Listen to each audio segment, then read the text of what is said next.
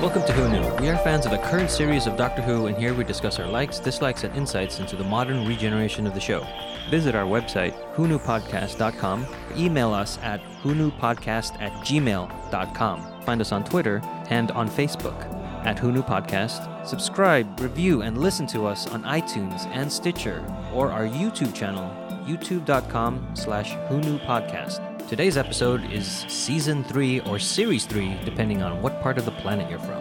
13 episodes long. Martha Jones is our companion with the 10th Doctor, and the 10th Doctor is played by David Tennant. Freema Agyeman plays Martha Jones. And also in this season, we get the return of Captain Jack, played by John Barrowman. Hi, this is Eugene. Let's see who joined us for the Season 3 overview. Hi, this is Brian. Hi, this is Heather. This is Josh. Hello, this is Auburn. Hello, everyone. This is Frank. I'd just like to say now that the DVDs, I'm a proponent of buying discs, and I have the Season 3 DVD set, and I think it's worth it. I think I say that every season, but it has audio commentary on every episode, it has deleted scenes, the Doctor Who Confidential cut-downs, and video diaries. It's just a well-put-together set. And unedited versions. The original version of... As we Vassal learned Time last episode, yeah. Yes. And where can you purchase that? Any retailer that's been out for a while now. And I think it's also available in Blu-ray high def now, but that is an up-converted version because these were originally filmed in standard def. And you can really see the standard deafness of some of these scenes in the deleted scenes because they're not treated like the filmization of the episodes that we see. They're not done that way yet, so it kind of reminded me of, we've watched classic Doctor Who, and it reminded me of how that looked like. The overall mystery or clue that Season 3 has is Mr. Saxon and that recurrence throughout the episodes in Season 3. But it doesn't start in Season 3. It starts in Season 2 with Love and Monsters. And Brian's favorite episode. Oh, yeah. Up until the ending, it's a pretty good episode with old Linda. No, it's not. It is.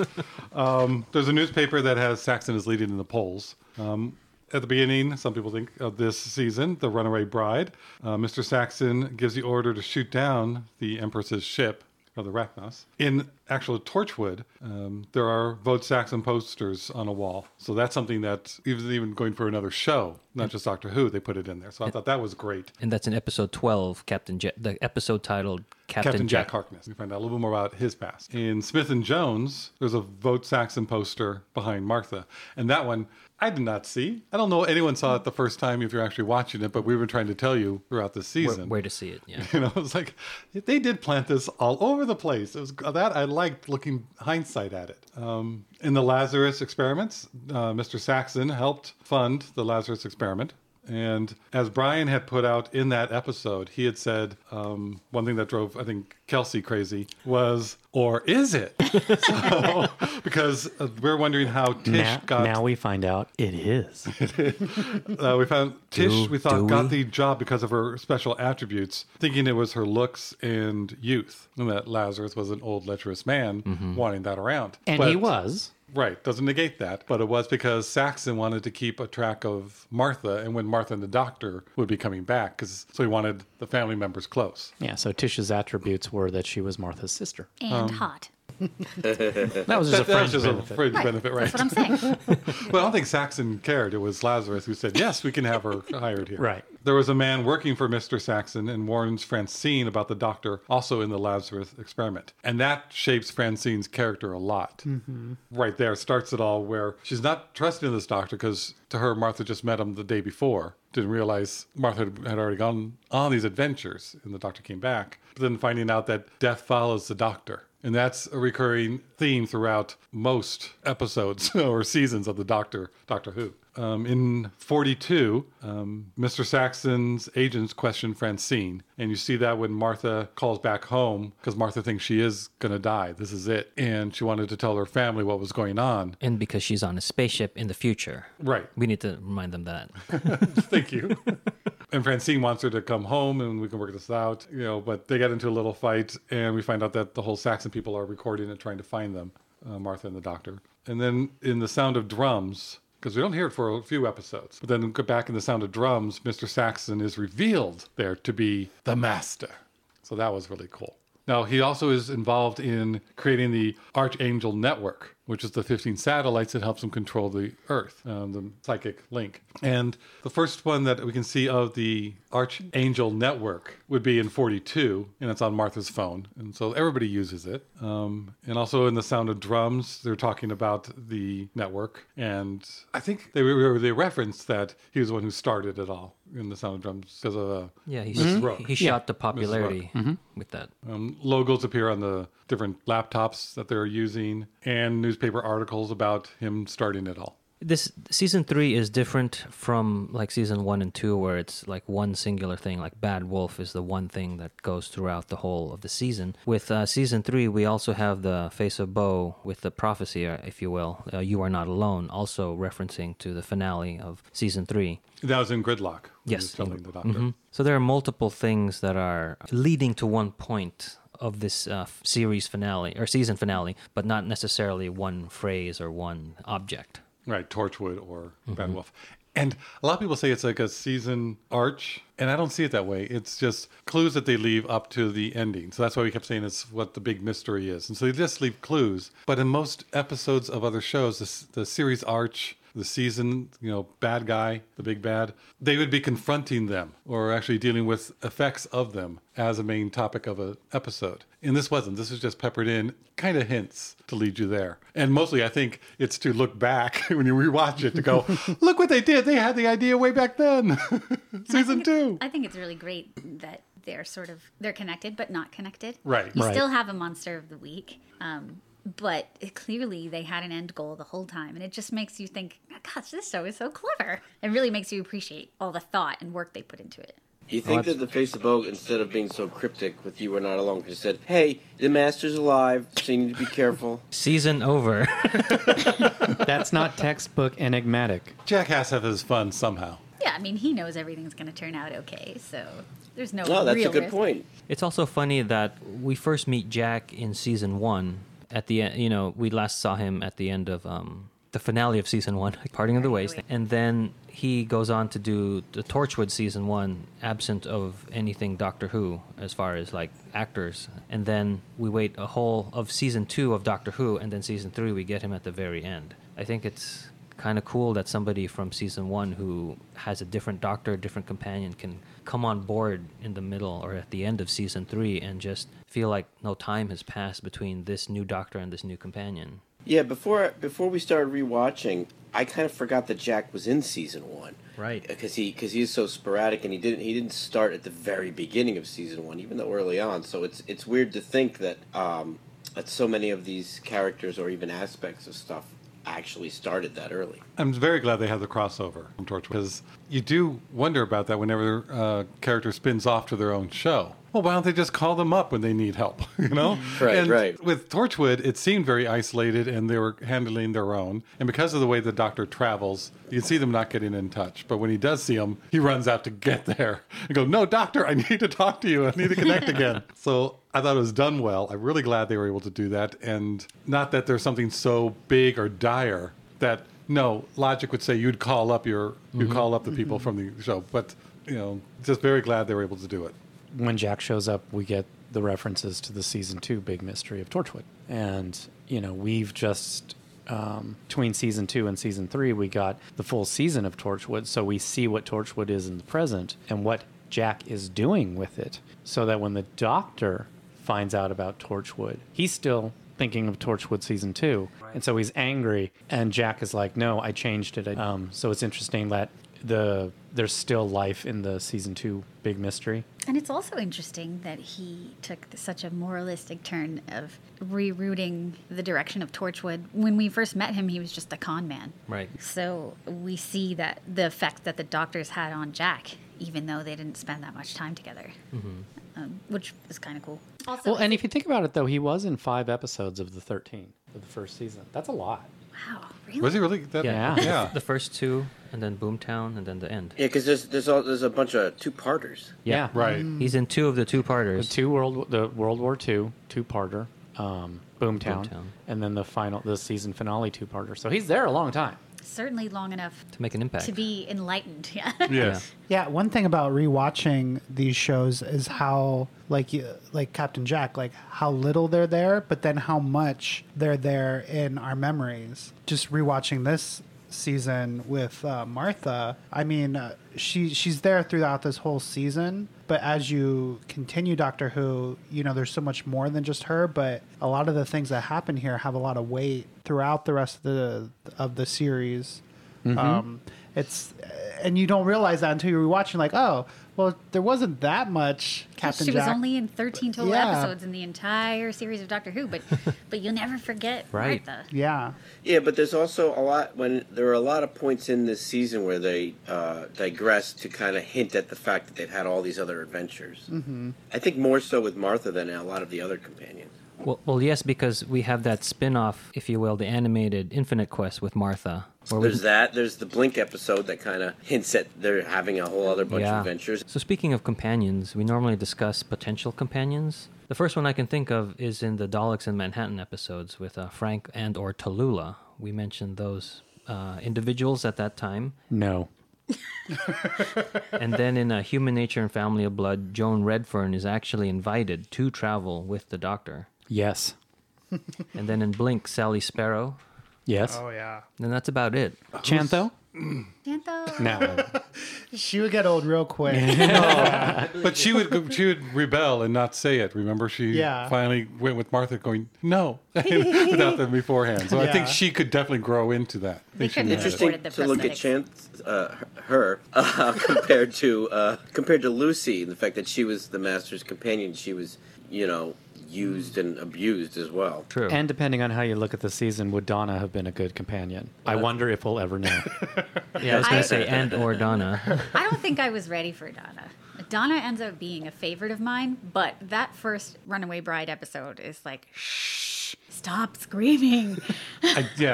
Runaway Bride, I did not like her that much at the beginning. Going back and rewatching it, I love her. After Well, I also knowing think. her. I mean, I Right. think Kath, as an American audience, we're not as familiar with her. I think Right. that was like, oh, Catherine Tate's going to be on Doctor Who, and she's going to be Catherine Tate. So I didn't know who she was, and I was like, who the hell is this crazy lady? But I did think it, and it was very out of, it wasn't the usual Doctor Who vibe. So I kind of was like, this is really funny and great, but what is going on? I will say, though, if she had been the next companion, we probably wouldn't have had all this awkward tearfulness about Rose for Right. 13 episodes. yeah. True. She wouldn't have even left time for that. But it would have been a shame to miss Martha, I think. Who's Sally's boyfriend? I don't remember his name. Rory. I mean, Exactly. That's where I'm going with. That's what I'm going with. The Rory archetype. Lawrence, Larry. Larry Nightingale. Oh, Yeah. right. So Sally and Larry, they did seem like great companions because I think they did use them as the structure later on for another set of companions. Yes, absolutely. So it had that same feel I to it. never, ever put that together, but you're so right.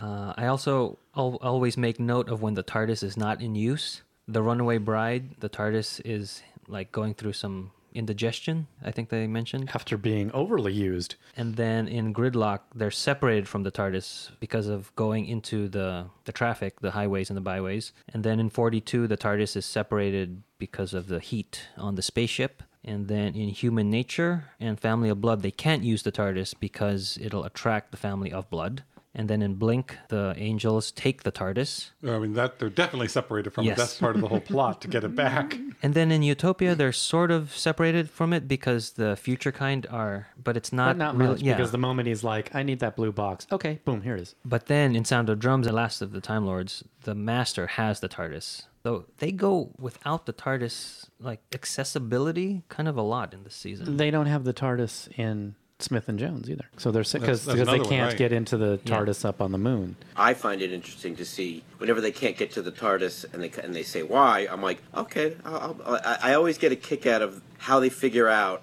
how they can't get to the TARDIS this episode. Yeah. Because the Yeah. TARDIS will always save them. I almost find it a gimmick now that, of course, they're going to be separated from it. How are they going to do it this time? It's like trying to write coincidences or, missed encounters in an age of cell phones.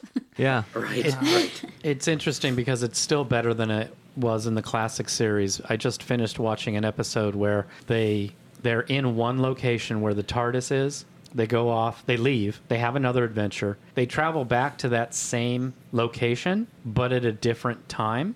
So Sarah Jane says to the doctor, well, the TARDIS isn't here because we're here long before the TARDIS gets here. And the doctor is like, oh, it's all right. It's traveling through time. It'll show up. And that's it. And it's like, well, that's convenient. So it's like you're just going to not have the TARDIS there until the end of the episode. And there's the TARDIS. Okay, we get in it and we're fine now. It's funny you bring up the classic because John Pertwee, throughout most of his season, doesn't use the TARDIS. And it's just the thing that I don't even think about watching the classic, but watching the modern version, I always want to make note of when the TARDIS isn't accessible to them. Yeah, because in the classic series, even when the TARDIS is fine and there and doing its job, you still don't see it. Like so many episodes have them walking out of the TARDIS.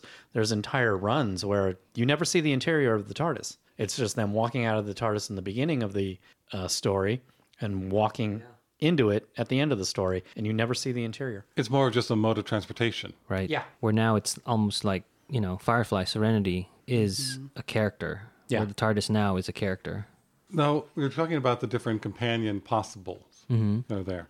What do you think about the last group of episodes and Professor Doherty? Do you think, seeing her at the end, if you see the whole DVD, she's smart enough? Would she be a good companion? I think her and the Doctor would butt heads big time. I don't see it. Yeah, I agree with that. I don't think we get enough to know. Yeah, I'm not sure. I think she's smart enough, but I agree with you that I don't think it would work out. I don't think it would work. I think you're right. I didn't can't want see to her put her as just a running. villain, No, but I just see her being very single-minded, whereas the Doctor's the opposite.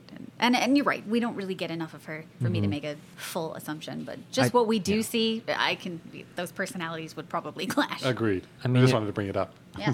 Good. If the Doctor was traveling with an entourage, then yes, she could come along, but I don't think him and her by themselves would work out. But I think either. one of the older classic Doctors, it could. Because a lot of times the companion is off on their own, doing their own thing. That's true. Along with the adventure. I think she would not, don't get me wrong, be as bad as Adam, but I think on one of those adventures off by herself, she would do something stupid. Something that the Doctor would just be like, no. The thing is, we may not know how much information she has on her son. No, I know. But And that hope. I'm just keep it saying up. she's not one for making strong, the good of all decisions. See, I think she does have strong decisions. That's why they had to take her son. They couldn't influence her with the psychic link. Like they could That's with a good Lucy. point. I forgot about the psychic link. She's resisting what she can, but she's, can't figure out a way out of this. And the only way to keep supposedly her son alive, she's thinking, I got to do this as far as I can go without giving as much as I can. She's trying to hold back as much as she can. But I think it could have been better with one of the classic Doctors. I think it could have been a fun trip. But with this one and what we've seen for the modern Doctors and the relationship they have with the companion, I think they just butt heads and it wouldn't work. It wouldn't have that same connection. Can you and I both agree that Tom needs to be in the TARDIS at all times and available? No. We forgot to mention Tom. He's Lucifer. I mean, I'm thinking the character of Tom seemed so bland. He was there to just do his job of take Martha from here to here. He was there for eye candy and it worked. So to me, I got even less of a characterization of him than it did from the Professor. Really? Okay. I saw, just blank slate. What about the family episodes? Yes. Tim. Love Actually. Yeah, Tim. Actually, yeah. Latimer. Latimer. I like that. Oh, kid. that name. I didn't get that with Broadchurch. Yeah, Tim from The Human Nature and the Family of Blood. He had kind of an interesting storyline that had to be wrapped up after the Doctor left, but if that had never been a thing, it would have been fun to have him in there. I He would totally like could have been somebody Yeah. younger, maybe. he would have been a good Adric, Better than that. Adric was a classic companion. who was Thing. the Wesley Crusher and loved just as much as Wesley Crusher until the audience voted to have him die. So They voted? I didn't remember that. didn't they have them vote? I keep thinking of the one that voted was Oh no, that was Robin. Yeah, sorry, they didn't vote. But when he died, no one was really upset. But he gave his life. Yeah, Some might I mean, say it was For a a good shock. It was a shock cause. to have it in a kids show. Some but might say they were earth shocked. some might. Hey. People who know episode titles. That's a deep cut. As I was saying, The rest of us are Arlene looking would at be each so other. thrilled Yeah. right now. I just feel like since I really like the dynamic that's happening now between Bill and the Doctor, that's kind of like a student teacher mentor thing. Right. I think it would have been similar to that if we had had Tim, and I would have probably enjoyed that. That's what they should do. The Doctor now go back and get Tim when he's older. Yes. And bring him along. Oh, yeah. That would be awesome. He's available. Oh, come on. Listen to us. Listen to this podcast. Get him as a companion. Latimer. She played Latimer. He played Latimer. Come on. I also think it's cool that a companion potentially has a superpower with his. Yeah, the telepathic Yeah. thing. Oh my god, I love this more all the time. BBC, pay attention. So can you And he imagine? can possess animals. That would change. Imagine how that would change the last scene where he's sitting there in the wheelchair and he looks over and sees the Doctor and goes, I know what happens. That would be so cool. Season 3 also has direct adaptations of stories that were literary stories, whereas the other seasons had adaptations of audio dramas. When Jubilee, which became the episode Dalek, and Spare Parts, which became The Age of Steel and the Rise of the Cybermen. This season 3 has Human Nature and the Family of Blood being adapted from Paul Cornell's new adventure novel, also entitled Human Nature. And then Blink, originating from a short story in the 2006 Doctor Who annual by Stephen Moffat called What I Did on My Christmas Holidays by Sally Sparrow. What Doctor was that? Was Sally Sparrow? It was the 9th Doctor in the Stephen Moffat Sally Sparrow short story. Cool. So I just finished reading Human Nature, the novel, which is very different and at the same time similar to the TV episode. I know that Human Nature, Family of Blood does focus on Martha. It's Martha's view for the most part, but the novel goes even much more into the Doctor's companion, Benny. It's really told from her point of view. There's long periods where you don't see the Doctor. He's off with Joan. And he's utterly clueless as to what's going on. He has no idea. And Benny really doesn't. The aliens come after her, not necessarily the Doctor. It's a really good book. You should read it. I liked it a lot. And it's great to compare it. A lot of people die. Tim dies, No. but it's okay. He gets better. Tim is tortured by the other students. Sorry, spoilers. And Should really be saying another that up thing is front. that the aliens, there's like 6 or 7 to begin with, and as they start dying off, they get really annoyed, and they blow up the entire school with the students in it.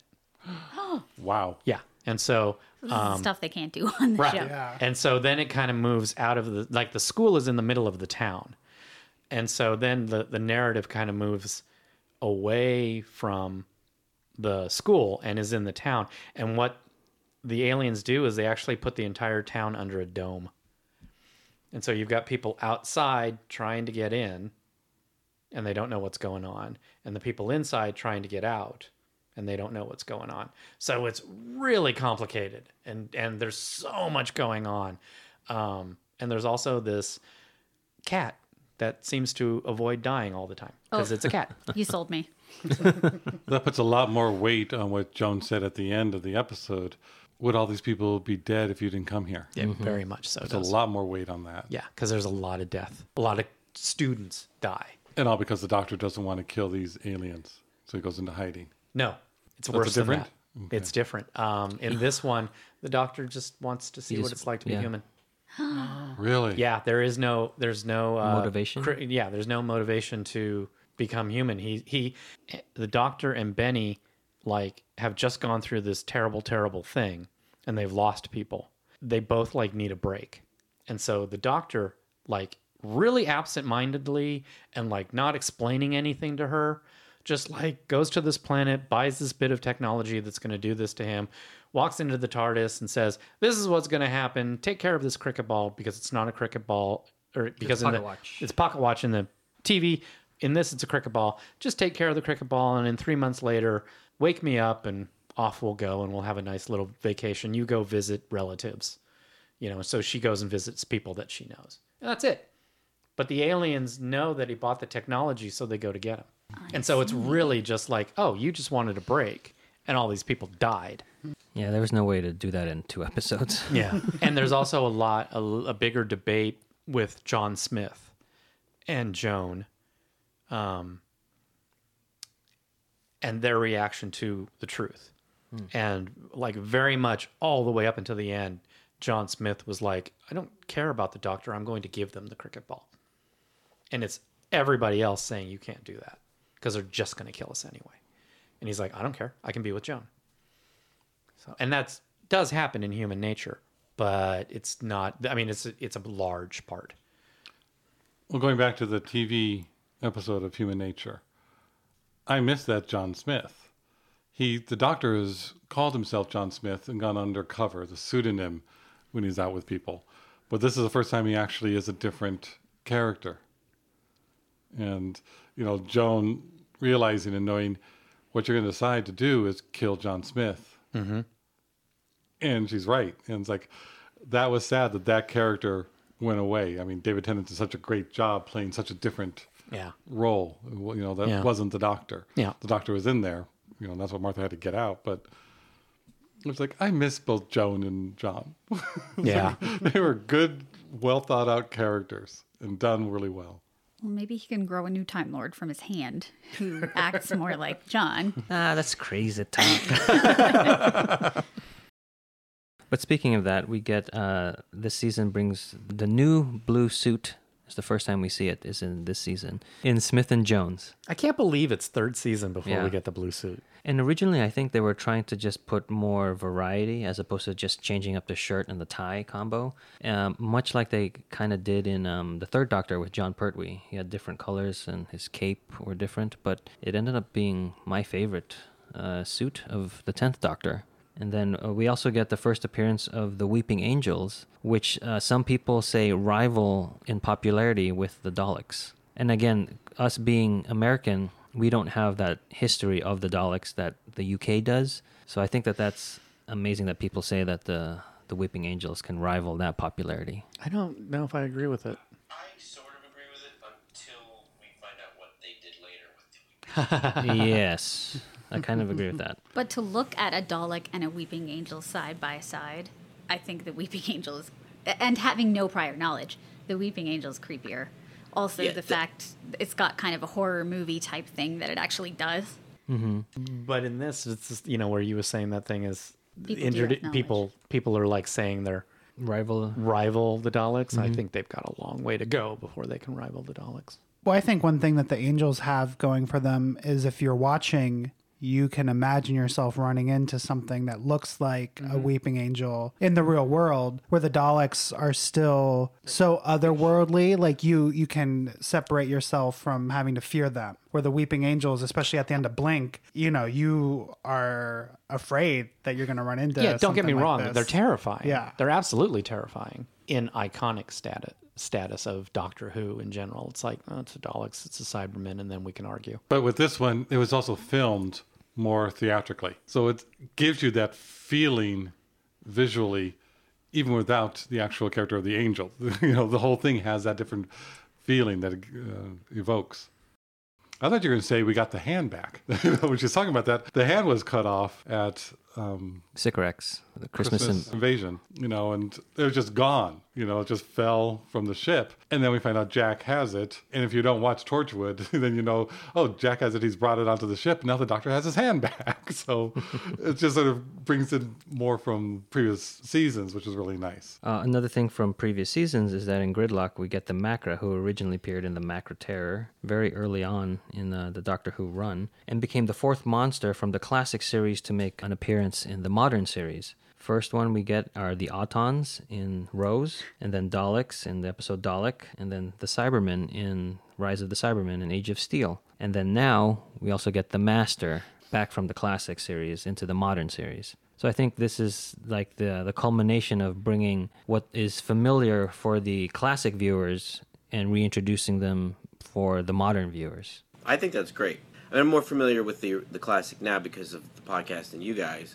but I like that I get what all of these things are, even though I didn't see the classics. Well, in Smith and Jones, that's where it all started with Martha's infatuation with the Doctor.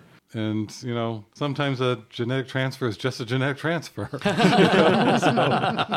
But for her, it was a different kiss from a very, strong, exotic man. Alien. So, And they even had a flashback of that in the Last of the Time Lords. Which I thought was odd. Yeah. it's, I think, bookmark, kind of bookending her story of I suppose. she still loves him, and that's where it all started with that kiss. What a It's tease. What a tease. interesting to watch it this way, one after another, and talking about them for the podcast, because I do see how people can be annoyed with Martha's character. Right. I still am not, but I do feel now I wish they had like Smith and Jones and Last of the Time Lords bookend it. Okay. But everything in the middle should have been cut in half. I think one thing before rewatching this, Martha was not my favorite companion, and she's not now. But after rewatching and discussing and seeing her a little bit more in this context, she has grown on me. So I agree. I think with what you were kind of saying, Brian, is that she can get kind of a short shrift because of the relationship that she didn't have with the Doctor, but wanted with the Doctor. But yeah, after rewatching them all together and talking through it, it's a little bit more believable and understandable. But at the same time, she is so strong despite that. And also with hindsight of some of our more modern companions as we record this, yeah, I think her esteem in my eyes has grown from rewatching this season again. For me, Martha is my second favorite companion of all time. The first one's Rose, right? No. I mean, I don't dislike Rose, but I know, there are I'm just- times when it's like, oh, just picking on Rose. But no, I mean, Martha's, I think, is a really strong character. Yeah. And Martha doesn't get the credit I agree with Martha that. deserves. Yeah. Because you think of her season, you just think the whole "You're not Rose" storyline, and that is what needs to Yes. be lifted out. That's what you mean to be Yes. cut out of it. Is she's got to be on her own, and her relationship with the Doctor, and could have been a more focus on that rather than "You're not Rose." Right. Yeah, but Martha's so good. Sometimes and Tennant is so good that they kind of elevate the episode that they're in. Also, at the time, I was under the impression that the Dalek episodes were good, and that's been wiped out of my existence. You're welcome. Well, you look at well, if you look at the episodes from Martha's year, the last half, you have Human Nature, Family of Blood, Blink, Utopia, Sound of Drums, Last of the Time Lords are all good episodes. Even before that, that's our discussion about 42, whether that was a good one or not. Mm-hmm. And that we're kind of split on as a group.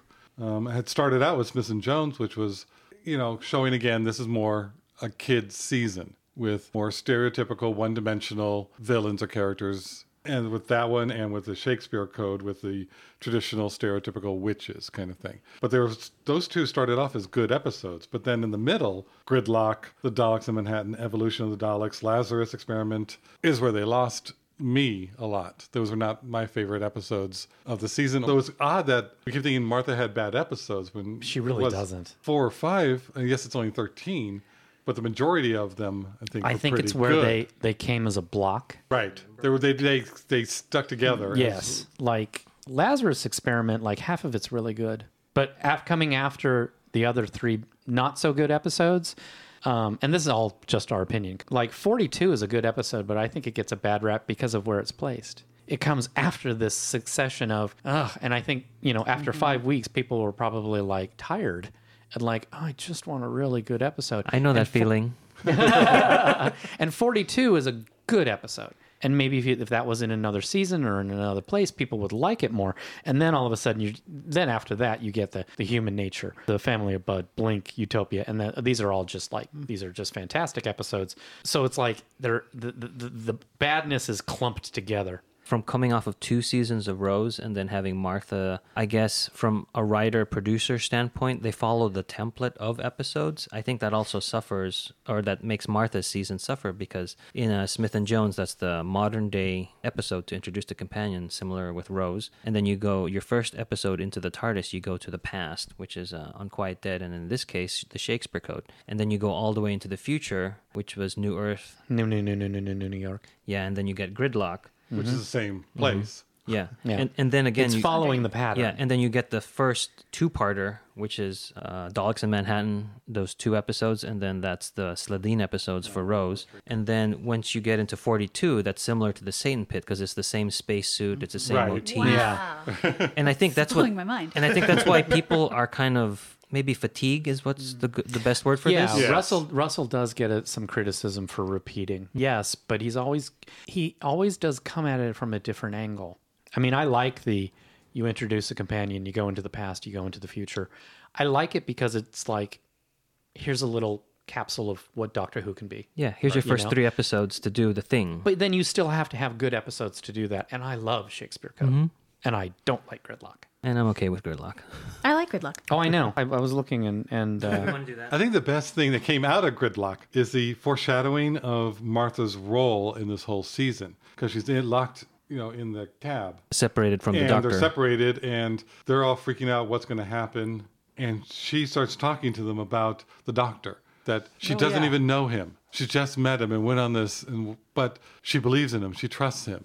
That's She what gives Martha them does faith. at the end. She gives them that hope. was her role and how much faith and belief and she has in the Doctor. And that's what started it in Gridlock. I would even go further and to say it happened an episode prior in Shakespeare Code, where words are the weapons that they're using, which ties back into the end.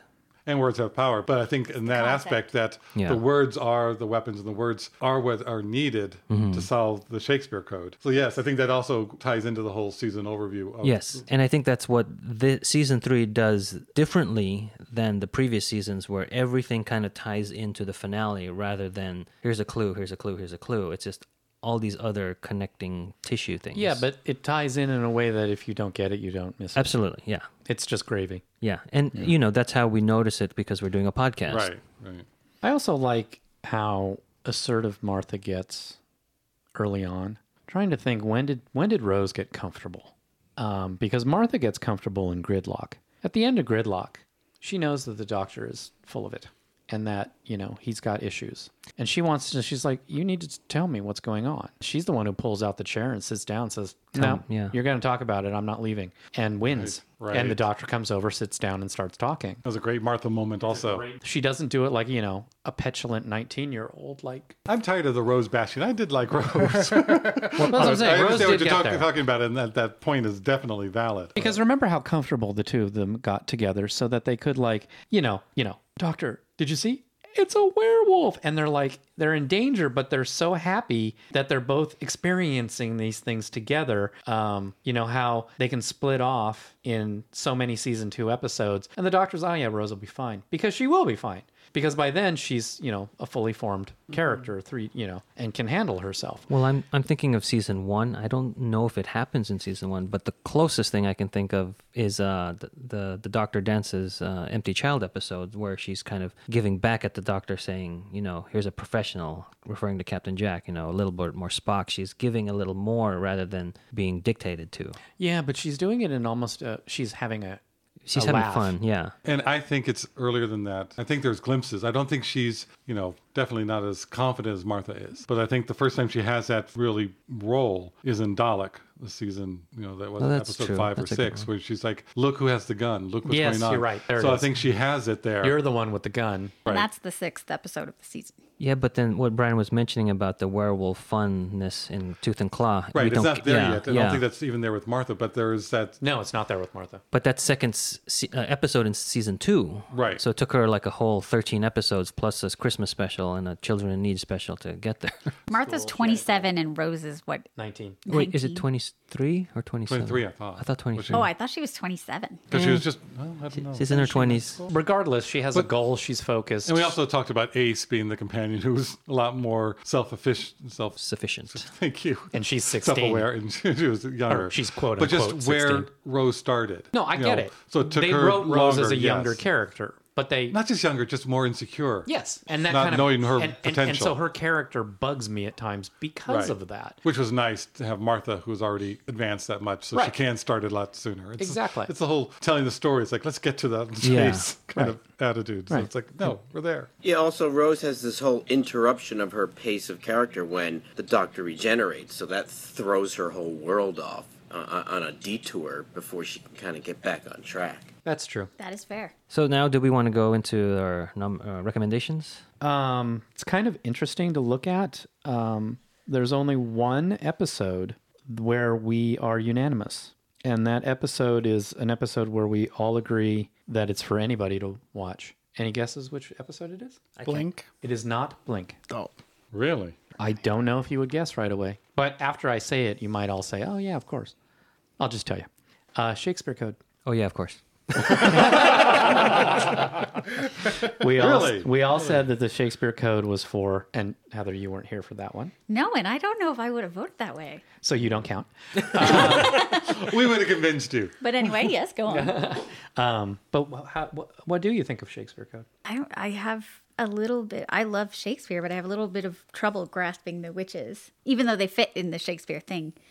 It's the I don't know. I haven't watched it in a while, and you guys have watched it more recently than me, so maybe it's not fair of me to. It's our- definitely an episode for fun. Oftentimes we will say like this is good for everyone, but give it just that little caveat. Like everyone means our friends who are into Shakespeare. Everyone means our friends It's not who offending are anybody, and everybody, Right. Would get and understand the storyline and what's going on. They see the relationship with the Doctor and the companion. I mean, we had a big debate of whether or not Blink would be good for a new Who viewer. Yeah. Obviously, Yeah, we did with not Blink, settle we on it. we did not. There was a majority. 5 of us said that it was good for everyone, and then Eugene and I said it was good for a casual person. And listen to that episode to figure out why, because we're not going to get into that now. Yeah, But I think even then we said, we had that caveat of, I think we could introduce somebody. And I think a lot of people do introduce people to Doctor Who because of that. It's like false advertising, though. yeah. I'd That, say that was I part of our wasn't here. I discussion. wasn't here, That was part of but our discussion. yeah, but we won't get into it. But as someone who was not here for that recording, that's my 2 cents. Okay, That's where done. we fell into. then you can stay now. Well, then I we was all- saying on that episode that that's how I originally felt, but then in rewatching it with that in mind, I realized is a lot of things in there that would be good for a first viewer. So I switched when we did that. Okay. So we have 3 episodes this season that are 2-parters, and 2 of them we all feel that it lives up to the first part of the episode, but one of the 2-parters we don't think the second half lives up to the first half, and that is Daleks in Manhattan and Evolution of the Daleks. Listen to that episode for that discussion. Yeah, we've got for Daleks in Manhattan Part 1. We actually have 2 of us saying that is for diehards only, and we have 2 of us saying it's for fans only, and we just have Auburn saying that a casual person could watch that and not be upset. And then Evolution of the Daleks, 3 of us say yes, it lives up to the promise, which was for diehards only, so the bar was low. And then 2 of us say no, it's just bad, and that's Josh and Auburn. Now, the good things that came out of Daleks is that the Cult of Skaro, we found out what happened to them from the end of season 2 when they all did that temporal shift. So it follows up from that season. So that was Continues nice to their get storyline. their storyline. And then at the end of Evolution of the Daleks, Dalek Khan escapes through another temporal shift. He's the only one left. So we know there's one out there, and we might find out what happens to him someday. Or will we? Oh, not that again! He's out trying to find Admiral Kirk. And Family of Blood coming off of Human Nature, and Last of the Time Lords coming off of Sound of Drums. Now, the first parts we did have some disagreements on. Human Nature, most 5 of us said that was good for everyone.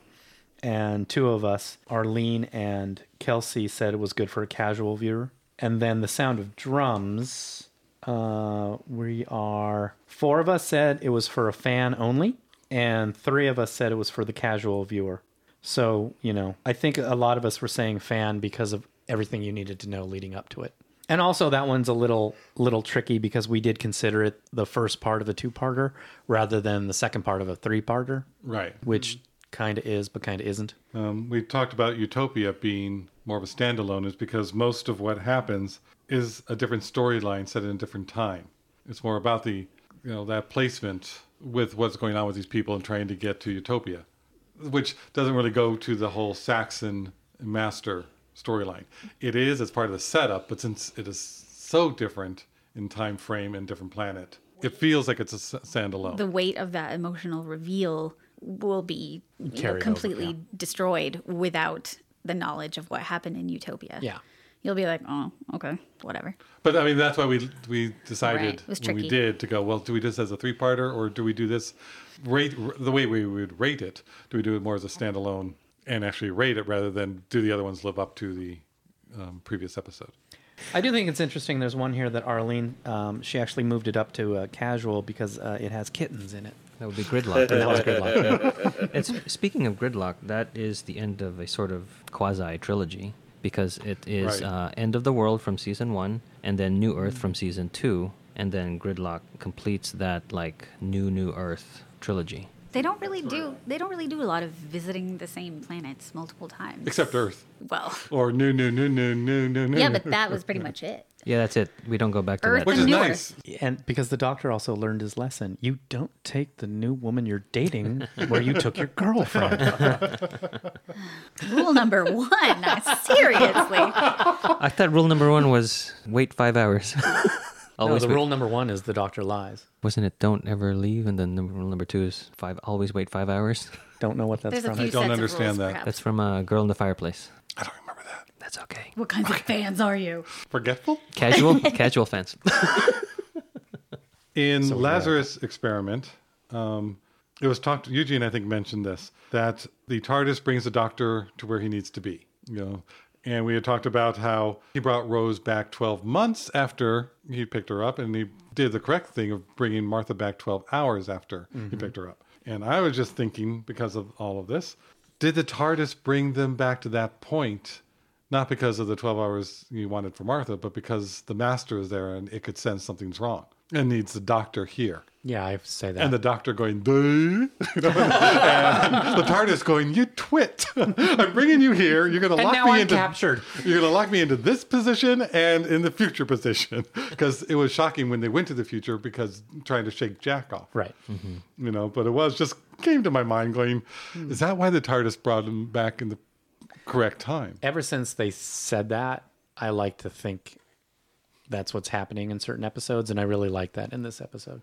There's also we've already mentioned in the last episode about Tish and how her character arc in this season changes when you find out the truth. Where, in Lazarus Experiment, you think, okay, she's hot and Lazarus wants somebody young and hot, and that's the attributes.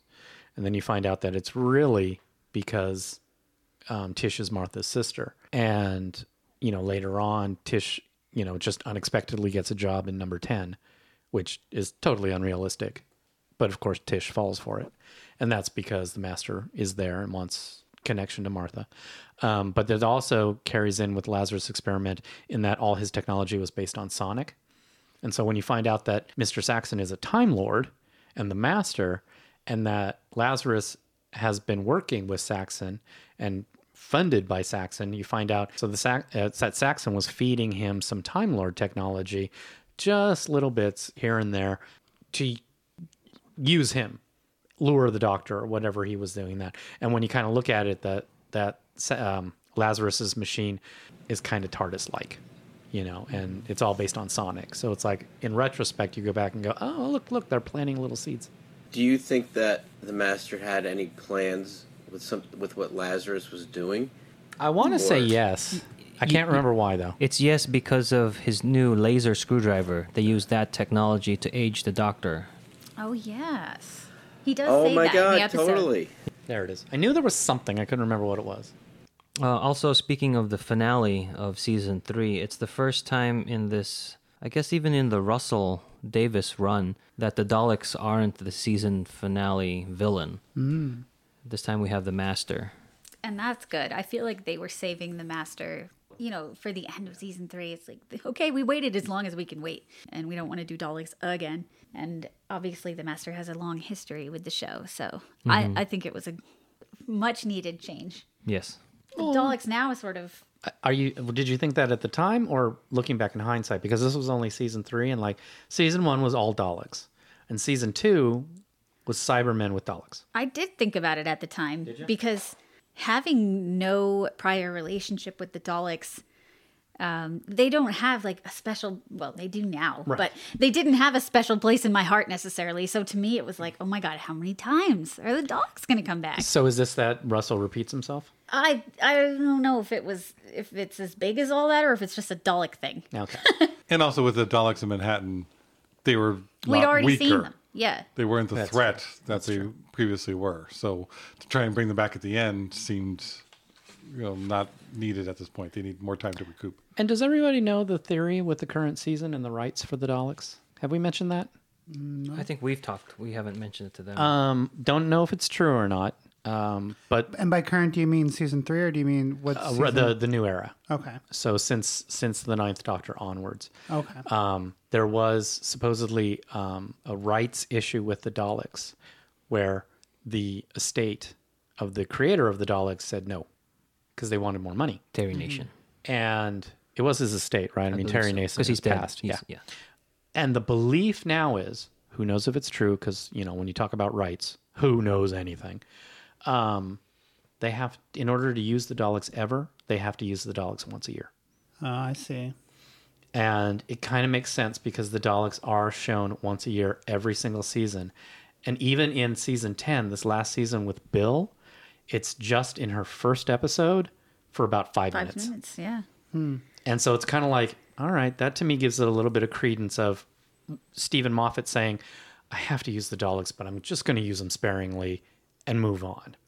So that could, it's like you're always coming back to the Daleks, but it's like, if we don't always come back to the Daleks, we'll lose the Daleks, and nobody wants that. That's helpful to know because one of the weaknesses, in my opinion, of the Doctor Who series as a whole is going back to these villains too much. Yes, they need going new back to villains. the Daleks and the Cybermen. Yeah, it gets a little, to me personally. And moving old. forward, it's even more things like the Ice Warriors and Zygons. the Zygons and little cameos by silly creatures and villains. It's becoming a lot of fanboy Service. Yeah. I do want to mention one more thing about the companions, especially as we were talking about as the series moves forward. I really enjoyed having this short time with the companion.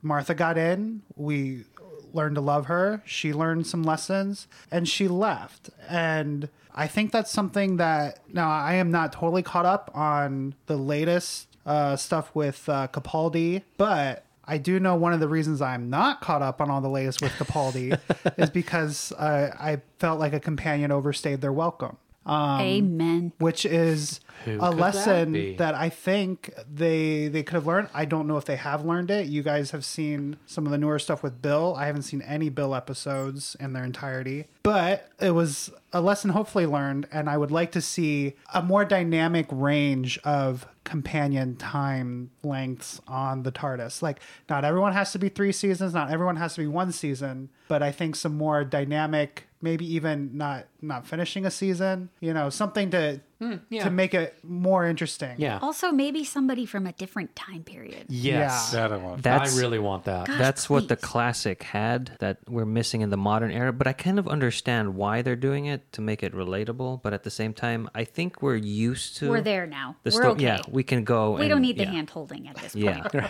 But I still, in the old American television of at least, like 24, 26 episodes. So I would like to see a companion at least for 2 seasons or close to that. They can do a season and a half, but 1 season does really well, but leaves you definitely wanting more. And I think And that's maybe what a I good thing, needed. and that's what you needed. And I do think some, companions overstayed, went too long.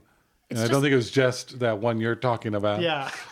It's a shame Oh, when let's just say it. It's Clara. Moving on. it's a shame when a good companion who you should really like Clara, becomes someone you resent and Right. are tired of. Like, we shouldn't be pushed to that level. Right. Like, But- I Yeah, should be that's sad true. that she's leaving, and Yeah. instead it's like, oh, thank goodness. It's about time. And it's sad that it got to that point. Do the 13 episodes, but maybe bring that companion back in the next season or something. Also, Right. to tell us that she was leaving, and we're all like, "Yay!" And then they're like, "Just kidding, she's coming back." Right. Season 3 also won a lot of awards. Blink, you can see all those awards that they won. Let's just list a couple of them. Nebula, awards, Saturn Awards, Scream Awards. Hugo? I want to say it won the Hugo. Go ahead then, say it. If not, it should have. Another thing that we get in season 3 is the song or the piece of music, All the Strange Things, which I've always pointed out when it comes up.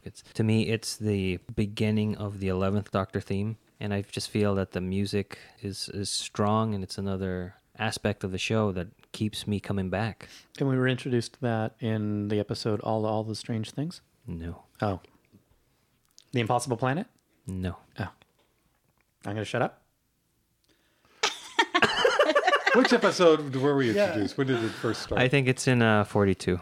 It's really good music. Yeah. Interesting how his music starts off very like whimsical and slow and quiet and pensive, and then it by the time you get to Matt Smith, it's very adventurous, pirate gung ho, and it's sort of the process that the Doctor's going through too, where he's very insecure and depressed when we first meet him, and then he finds great people who bring him back into a better, healthier state of mind. And the continuity somewhat. of it always being the same guy. It's the same composer. Oh, okay. I thought you meant the Doctor. I was like, Oh, no, sorry. That as well. no.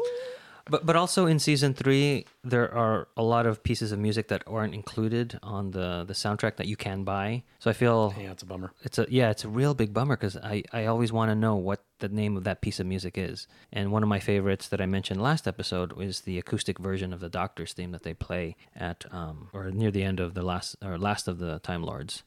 It's short, but it's good. Yeah. I wish it was longer. And how did you like your blue light this season? Were there much blue lights this season? No. No. I think the Lazarus Experiment had the most, right? With the I'm remembering blue with the machine, but maybe that's just my memory. And the Smith and Jones did, I think. Oh, Smith and Jones. was. Yes. As an avid listener to the podcast, She's really good. Wow. So that wraps up season 3 of Doctor Who. You can find it on DVD or streaming, but we recommend the DVD so you can see the entirety of the last of the Time Lords. We say goodbye to Martha, and we say hello to a blue suit. Thanks for listening. We will see you next time when the future becomes the present. You've just listened to an episode of Who Knew? Our wonderful theme music is by Michael Grady. Find him on Facebook. At The Universe Explodes. All our episodes are engineered by our very own Albert. Find me at alburnbinkley.com. You can find this show in several places. Follow us on Twitter at Who Knew Podcasts. Subscribe, review, and listen to us on iTunes and Stitcher. Or our YouTube channel, youtube.com/Who Knew Podcast. All our episodes are on whoknewpodcast.com. You can leave comments there or email us at whoknewpodcast@gmail.com. This podcast is inspired by Doctor Who. The longest running sci-fi show in history. And especially the revival spearheaded by Russell T. Davis. thanks to Russell, Sydney Newman. Verity Lambert. Ron Grainer. And all those involved in the adventures of our favorite Time Lord. Your work continues to inspire and entertain.